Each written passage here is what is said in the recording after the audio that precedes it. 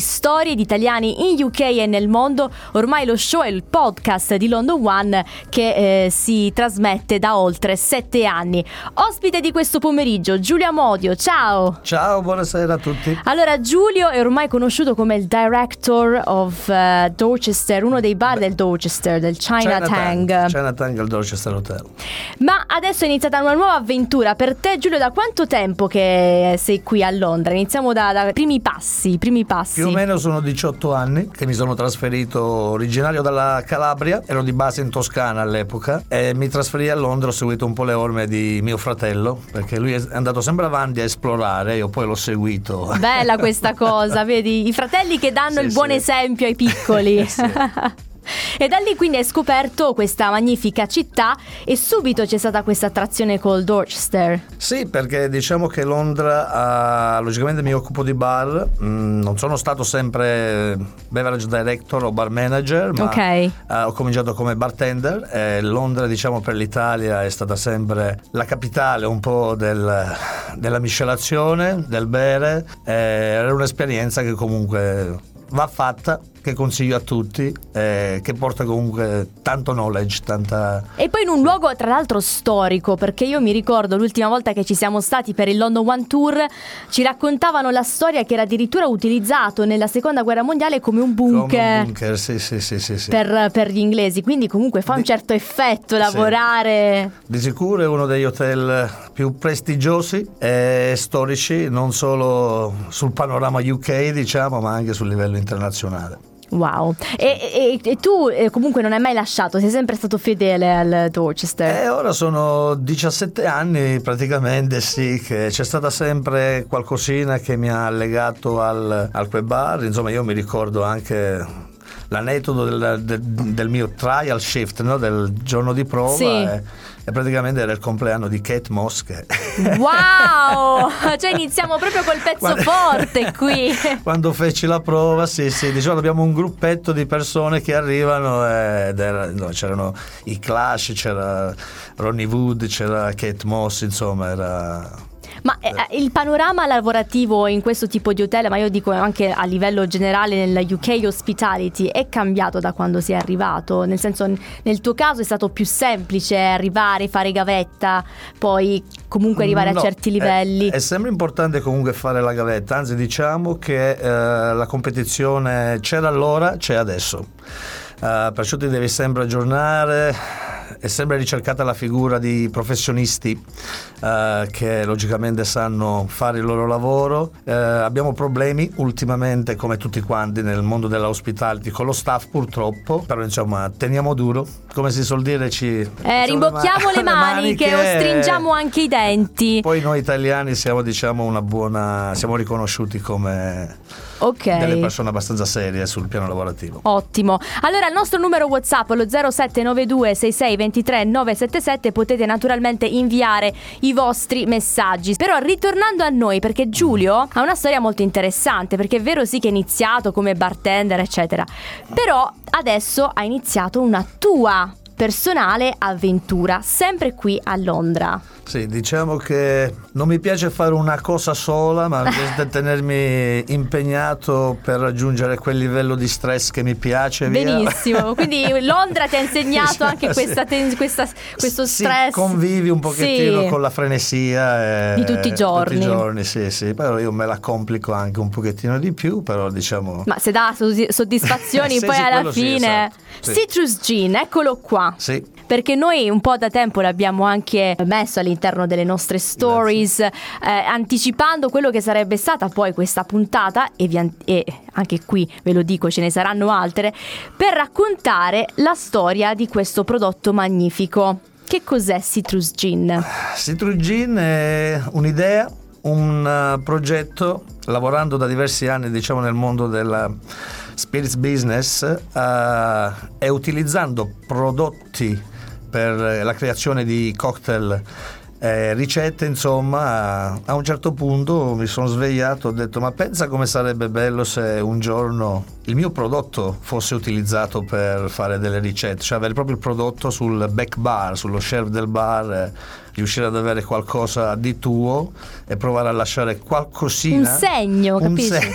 Ci proviamo, sì, proviamo. Una tua creazione, sì, dove all'interno tu poi metti tutte le tue radici, perché tra poco abbiamo un po' parlato della sua storia, però io vorrei sapere anche le tue origini, proprio degli antenati, perché so che tuo nonno abitava... Sì, forse era un segno del destino che venissimo io e mio fratello qui in Inghilterra, perché mio nonno durante la seconda guerra mondiale poi fu prigioniero a Edimburgo. Vedi? Ma c'è rimasto poi a Edimburgo, nel senso che ha voluto far famiglia? No, questa è una storia molto particolare, perché praticamente fu prigioniero per modo di dire, perché durante la guerra, quando gli inglesi li presero in Algeria, li salvarono, così ha detto mio nonno, insomma, che era dai suoi racconti. E lui fu una prigioniera dove si occupava, logicamente lavoravano nei campi, ma mangiavano, avevano una libera uscita, insomma era una prigionia più rilassante, non era prigionia intesa come la intendiamo noi, diciamo quella storica dove ti mettono sotto tortura. Però poi logicamente, essendo calabrese, prima di partire in guerra era stato promesso a mia nonna e perciò doveva tornare indietro per mantenere la parola, la promessa, anche ai genitori di tua nonna. Esatto, insomma, un po' diciamo le usanze, no? Della nostra cara Italia, ma anche del sud, no? Sì. Quando dai una parola, ma mancano questi valori, non credi? Dopo tanto tempo. E io mi ricordo questi aneddoti dove mio nonno mi parlava in inglese, no? Mi insegnava i numeri, mi insegnava qualche parolina, e quando siamo andati in Inghilterra e siamo tornati poi non si parlava più italiano, si parlava solamente inglese. Vedi, comunque un po' di Regno Unito c'è sempre stato in famiglia. Era il destino, forse. Allora, a te l'onore di aprire Citrus Gin, di farcelo vedere, perché qui abbiamo il pacco, vediamo che cos'è. È il mio progetto che è partito da un anno.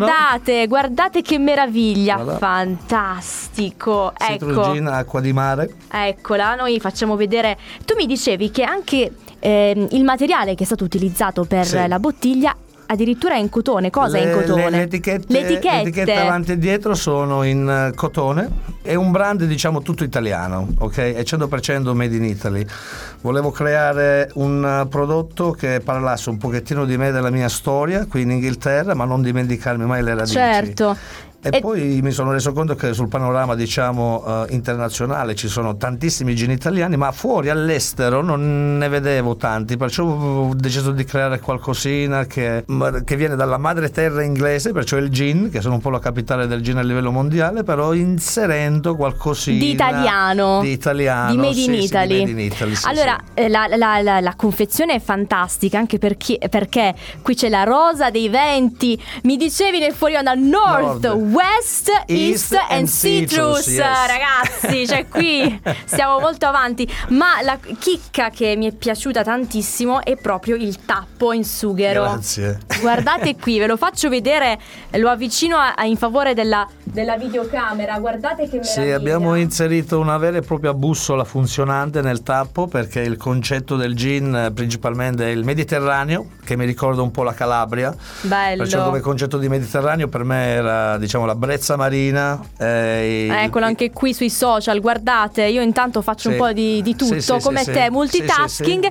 e lo potete usare addirittura come un portachiave, anziché buttarlo via. Lo trasformo io come gadget, perché insomma, guardate che bello.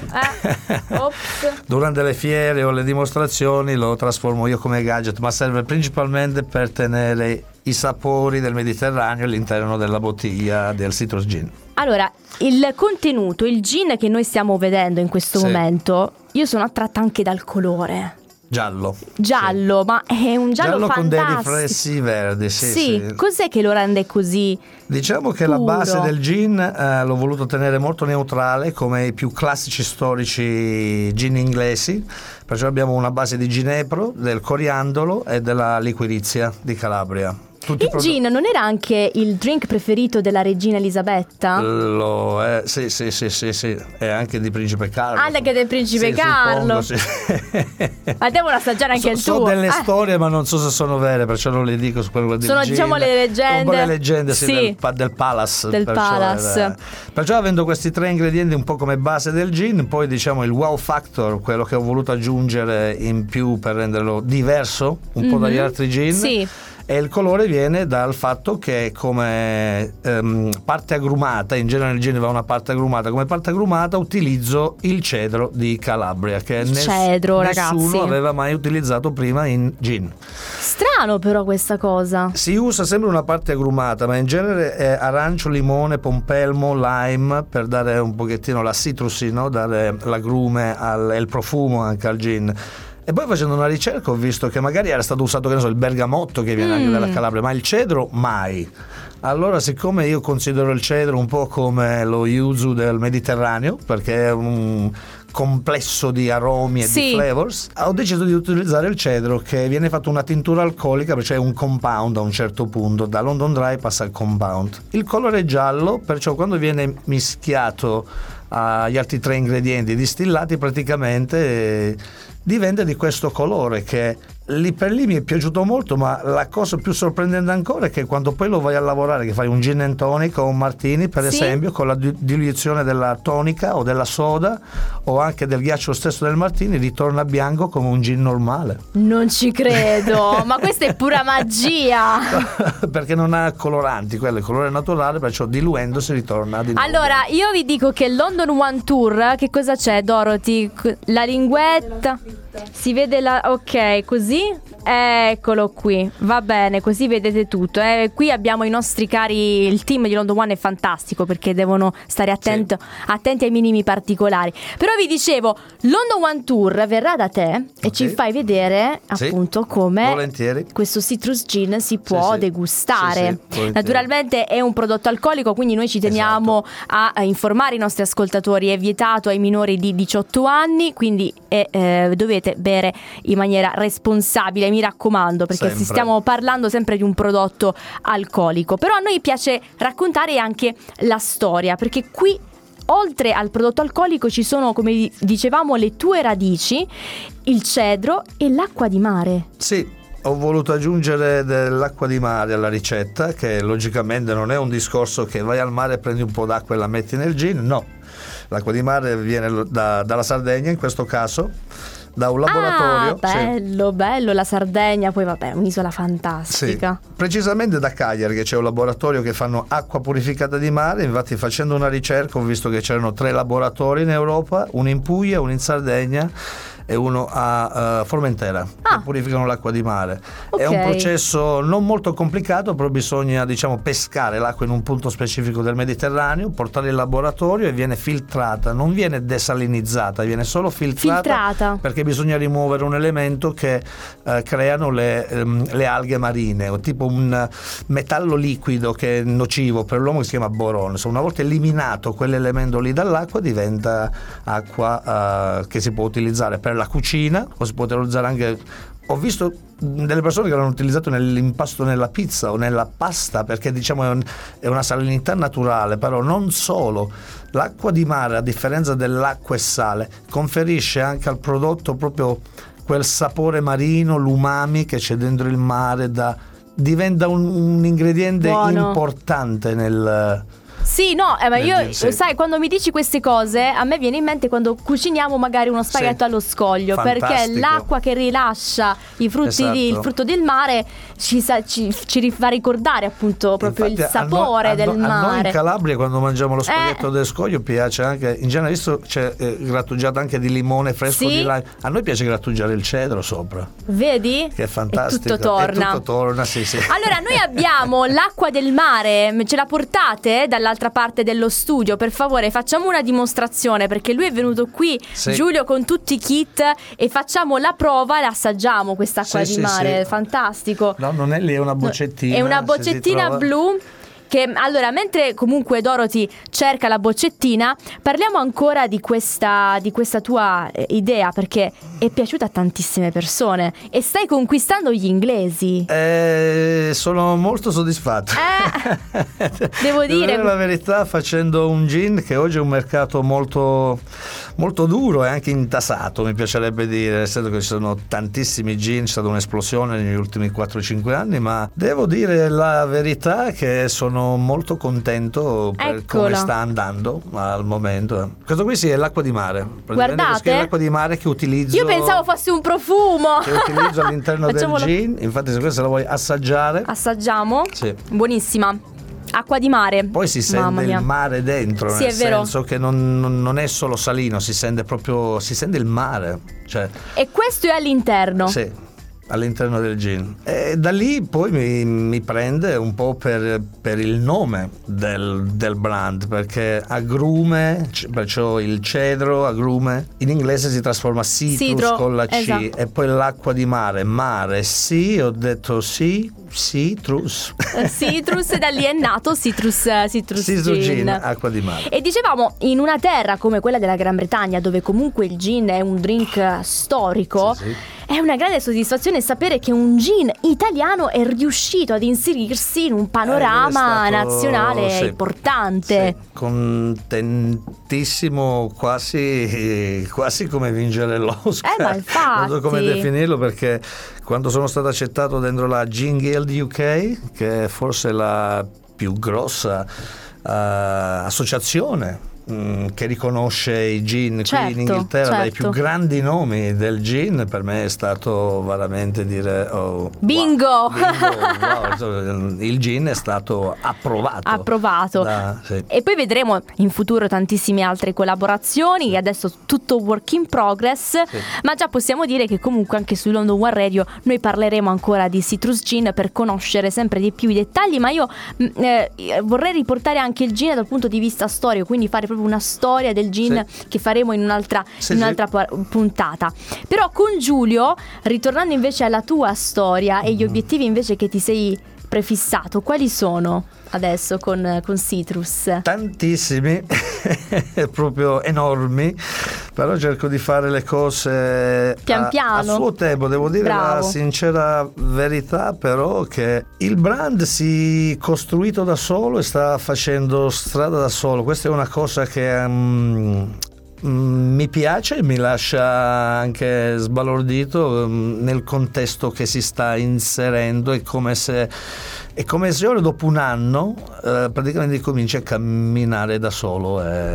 Fantastico. Io lo seguo, ecco, questo è, seguo l'onda. Segui l'onda, guardate. E poi ci saranno anche tante altre novità, perché non so se si può accennare, sì. Che ci saranno anche altri tipi di drink, anche analcolici, sì, che presto, in futuro presto. Lì, sì, prestissimo. E noi saremo lì pronti a parlarne in maniera più approfondita.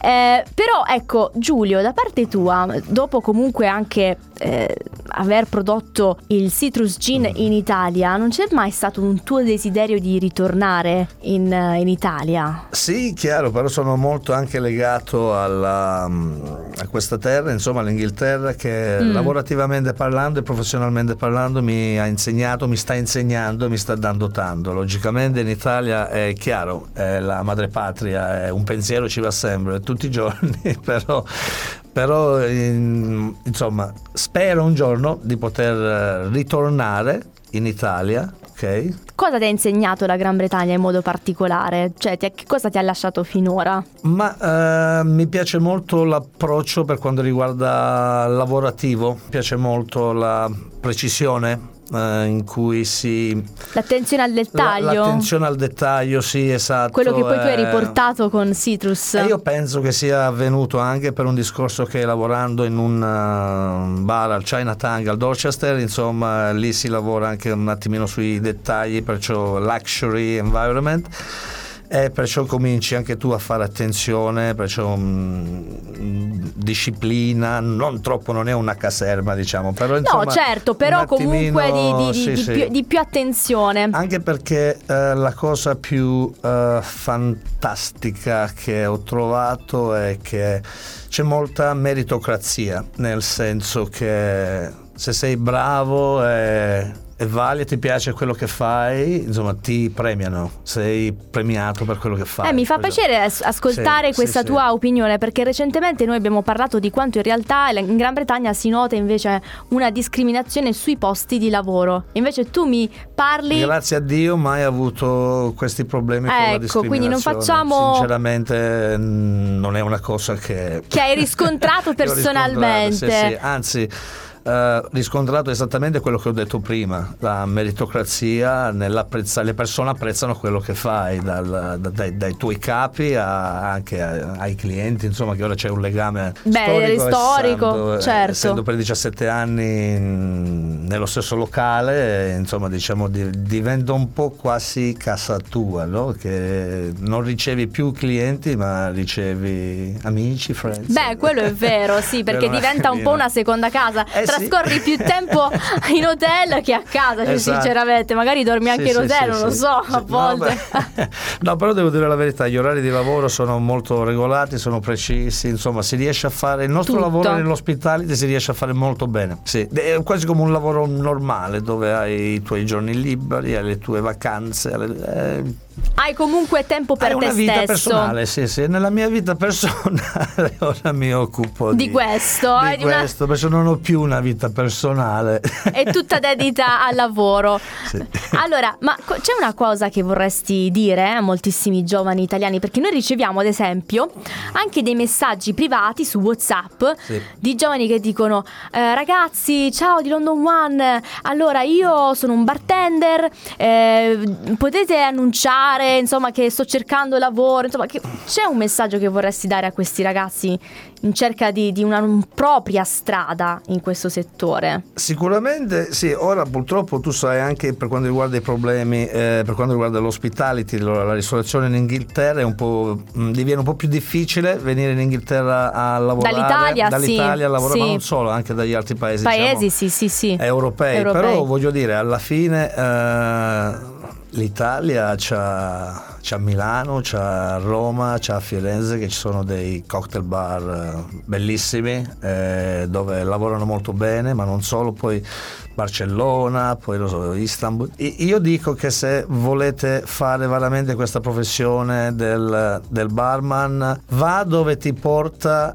il cuore e la voglia di farlo, perché ogni nazione che vai, ogni paese che vai ti insegna tantissimo, perciò avere un'esperienza prima, diciamo, molto internazionale, nel senso riuscire, chi ha la possibilità, questo mi sto rivolgendo a ragazzi magari 19-20 anni che vogliono andare in giro, perciò io dedicherei 5-6 anni di andare un pochettino all'estero e provare a lavorare in diversi bar di diverse nazioni. Già questo qui ti dà un background, ti dà un knowledge, ti dà una conoscenza più approfondita, ricca, e non dimenticare mai di studiare i prodotti, studiare gli ingredienti, studiare, perché a un certo punto si diventa quasi come un grande chef, che devi conoscere bene la materia per sapere quello che stai fornendo, perché è molto importante dare le nozioni, dare le nozioni al cliente di quello che si serve, di quello che si sta facendo, perché poi nel piccolo è che si arriva al grande, no? Fare il grande passo e puntare sempre in alto, però se non ci facciamo veramente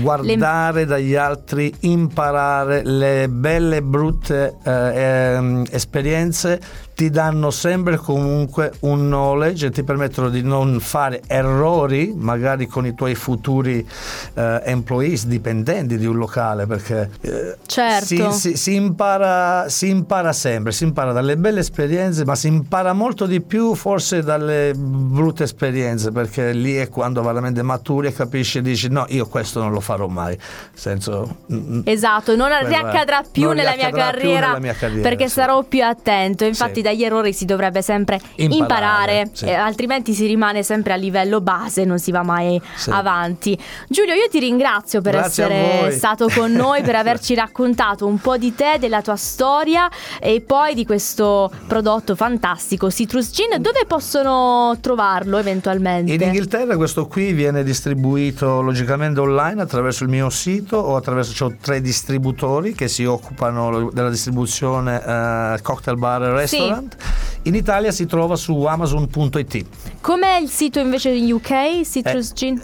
Citrusgin.com. Seaspiritstrade.com. Ok, che noi metteremo comunque anche su Facebook Live, così potete recuperarlo. Però ho notato che se metti solo Citrus Gin già su motore di ricerca, insomma, ti porta già direttamente in automatico. È il primo link, ma ormai l'avete vista, insomma, lo riconoscete subito. Grazie ancora, Giulio. Grazie a te, Rosy. Un saluto. Storie di italiani in UK nel mondo torna invece il prossimo giovedì, sempre alle ore 16 UK, 17 invece se ci seguite dall'Italia. Noi diamo il collegamento invece al nostro Paolo Tocco insieme alla sua Trans Europe Express alle ore 17 UK, 18 invece se ci seguite dall'Italia. Questa è London One, la vostra amica radio.